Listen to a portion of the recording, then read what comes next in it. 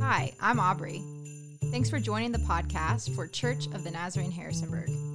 We invite you to subscribe to this podcast for the latest updates and new episodes.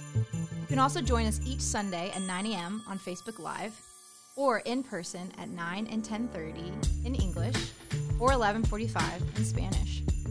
This year we'll also have 3 Christmas Eve services. We'll have 2 indoor at 2 and 3:30 and 1 outdoor at 5:30. We hope to see you soon. What is your favorite light at Christmas?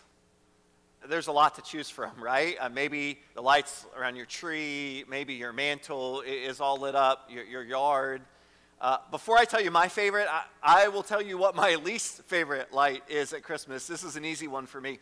Growing up, my mom had some specific decorations, and there was one decoration that drove me and my brother, my older brother, nuts. It was this 3-foot ceramic Christmas caroler, and it was plugged in, and she would put it by the fireplace at night, and it would hold like a candle with a bulb on it that lit up, and she would move back and forth with this very kind of ominous, creepy doll face, and the light, and it would just do this, back and forth, back and forth, back and forth. And sometimes at night, you would walk into the room and it'd be totally dark, and you would just see the lit up face of this creepy doll going back. And so my brother and I, when my mom wasn't looking, we would turn her around and make her face the wall or something. So if you ask me my least favorite light at Christmas, I would say creepy caroler doll that my mom had for sure. But what about your favorite?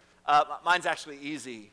One of the things that we're doing here today, Christmas Eve, year after year, one of our traditions is candlelight. And for me, there's something beautiful about that single candle, but it's more than that, right? It's more than my single candle, because there's something pretty magical for me as a father on Christmas Eve, gathering with my church family, but also with my family. And every year I try to get this picture of my kids. It's probably not even safe that they each have a candle, but it's cute. So I try to get a picture of each of them holding their candle in this kind of beautiful moment of candlelight on Christmas. It's by far my favorite light at Christmas.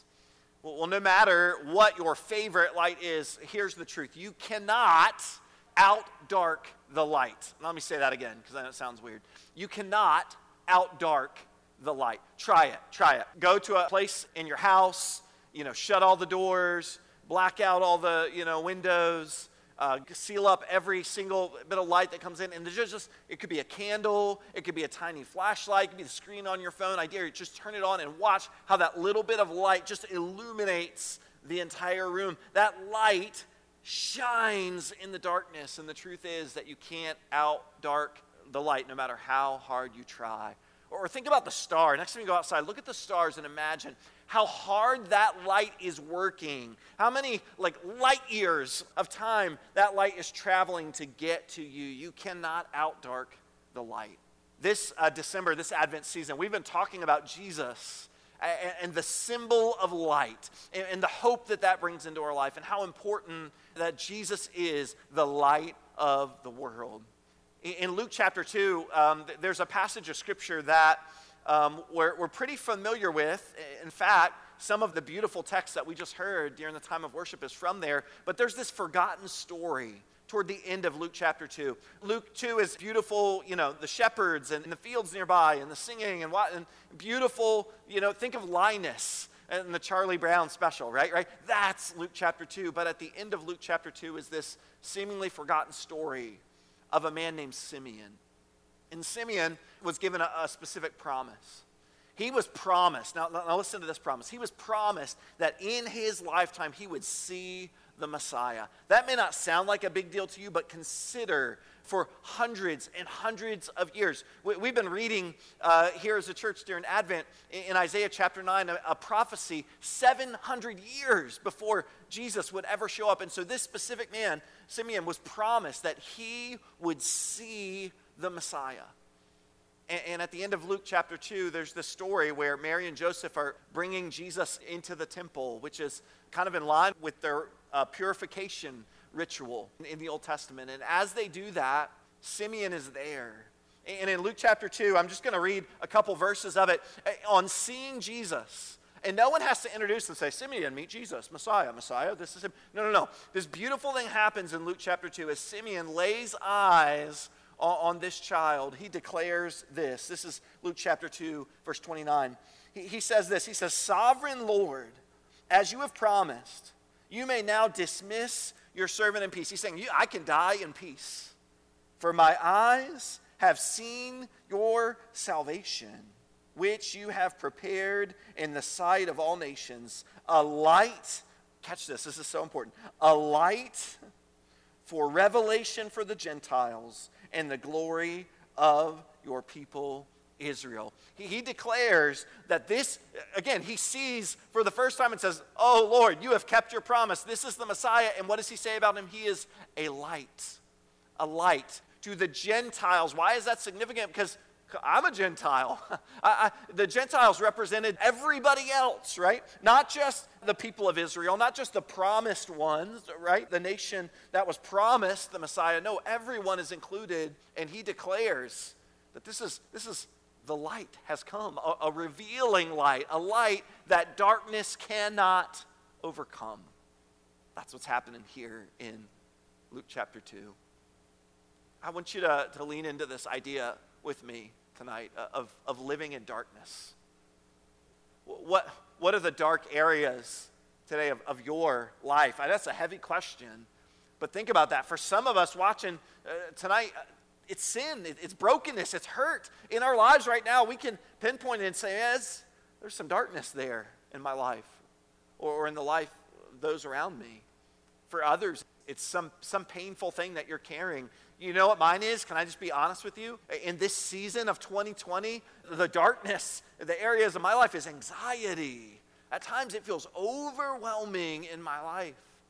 So if I was honest with you, I'd say, that's the thing at times. That feels like darkness trying to creep in all around me. But no matter what it is, and that's a heavy question for us to consider, but this is what I want you to know today. No matter what that is, no matter whatever darkness you might be experiencing, I want you to know this, that his light, God's light, has overcome the darkness. It has overcome, it can overcome any darkness that you're experiencing today. No matter how heavy it is, no matter, you may say, Adrian, you don't understand, you don't know, and I don't, but this is what I know to be true, that his light overcomes the darkness. Literally, it says that in John chapter 1. John chapter 1 gives this kind of brief account of who Jesus is and what he has done. And literally in John 1:5, it says, the light shines in the darkness, and the darkness has not overcome it. There's a question I would challenge you in this season. No matter who, and you may be like a person of faith, right? You may not be. You may be a skeptic and a cynic. And man, thank you for tuning in. No matter who you are, I think there's a question that we should all ask this Christmas season. It's simple, but I think it's pretty profound. The question is this: Jesus, will you shine on me? I'm tired of the dark. Are you? Because I am. I'm tired of darkness. I'm tired of times in my life. It feels like the darkness is winning. It feels like darkness is everywhere. It feels overwhelming. I'm tired of that. Are you? Maybe the most beautiful prayer. It's more than a question. It's a prayer. Jesus, will you shine on me? The Apostle Paul, who wrote years after Jesus was born in that manger, and he lived and he died on a cross and he rose again. In Ephesians chapter 5, he declares emphatically, Christ will shine on you. For many of us, right now, in this moment, it's the most beautiful prayer we could pray. Jesus, will you shine on me? In just a minute, we're going to close, and we're going to have time, and we're going to sing a beautiful song. And I actually think the songwriter got it right when they wrote those beautiful words, Silent Night. Consider this verse. It says, Silent night, holy night, Son of God loves pure light. Radiant beams from thy holy face with the dawn of redeeming grace. Powerful truth, right? About his light shining on us. You see, it's not just any light. It's not just any light that can overcome the darkness in your life today. It's his light, his pure light, the light of Jesus. tonight, maybe with me, you want to pray, Jesus, will you shine on me? The darkness I'm experiencing, the darkness around me in my world, Jesus, will you shine on me? That's a simple prayer, but let me tell you, that's a prayer of faith. And that's a prayer that he longs to answer.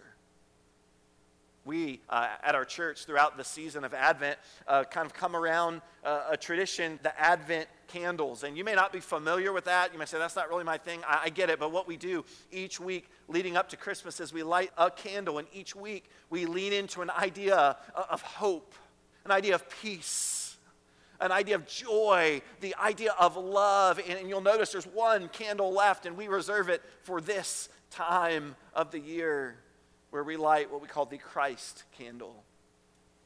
And in just a moment, we're going to spend some time reflecting on the light. You in your own homes, you may want to grab a candle and spend a few minutes with us, shining light in worship. But as we do that, I don't want to miss this critical moment where we say, Jesus, will you shine on me? So I'm going to take my candle now. And I'm going to light the Christ candle. And you may take your candle now where you are, and you may light that candle and hold it there with you. And before we sing, and before we, admittedly, man, my favorite light of Christmas right here, but could we pause? Could we pause and invite the God of the universe, the God that created you and created me? He knows exactly where you are right now. He understands the darkness you're experiencing. You may not believe that to be true, but it is. He knows right where you are today. And you could join me right now with a simple prayer that just says, Jesus, will you shine your light on me? I believe that your light can overcome my darkness. Will you shine your light on me? Will you pray with me now? Jesus, light of the world, shine your light on me into the hopelessness of my struggle, into the pain, the hurt I'm experiencing, the rejection, the fear, the sin and brokenness from my past. The world around me feels so dark. But Jesus, tonight, I choose, ask that your light would shine on me. I believe that your light can overcome the darkness, and maybe I'd be tempted to doubt that. I'd be tempted as I say it to say, I'm not sure that's true. And so really that's a declaration of faith. May it be so, Jesus, that your light overcomes my darkness even now. Thank you for the light of Christmas, the hope of Christmas. You are Emmanuel, God with us. And we know that you can't outdark the light. So would you shine brightly in us and through us, even now. In the name of Jesus, we pray. Amen.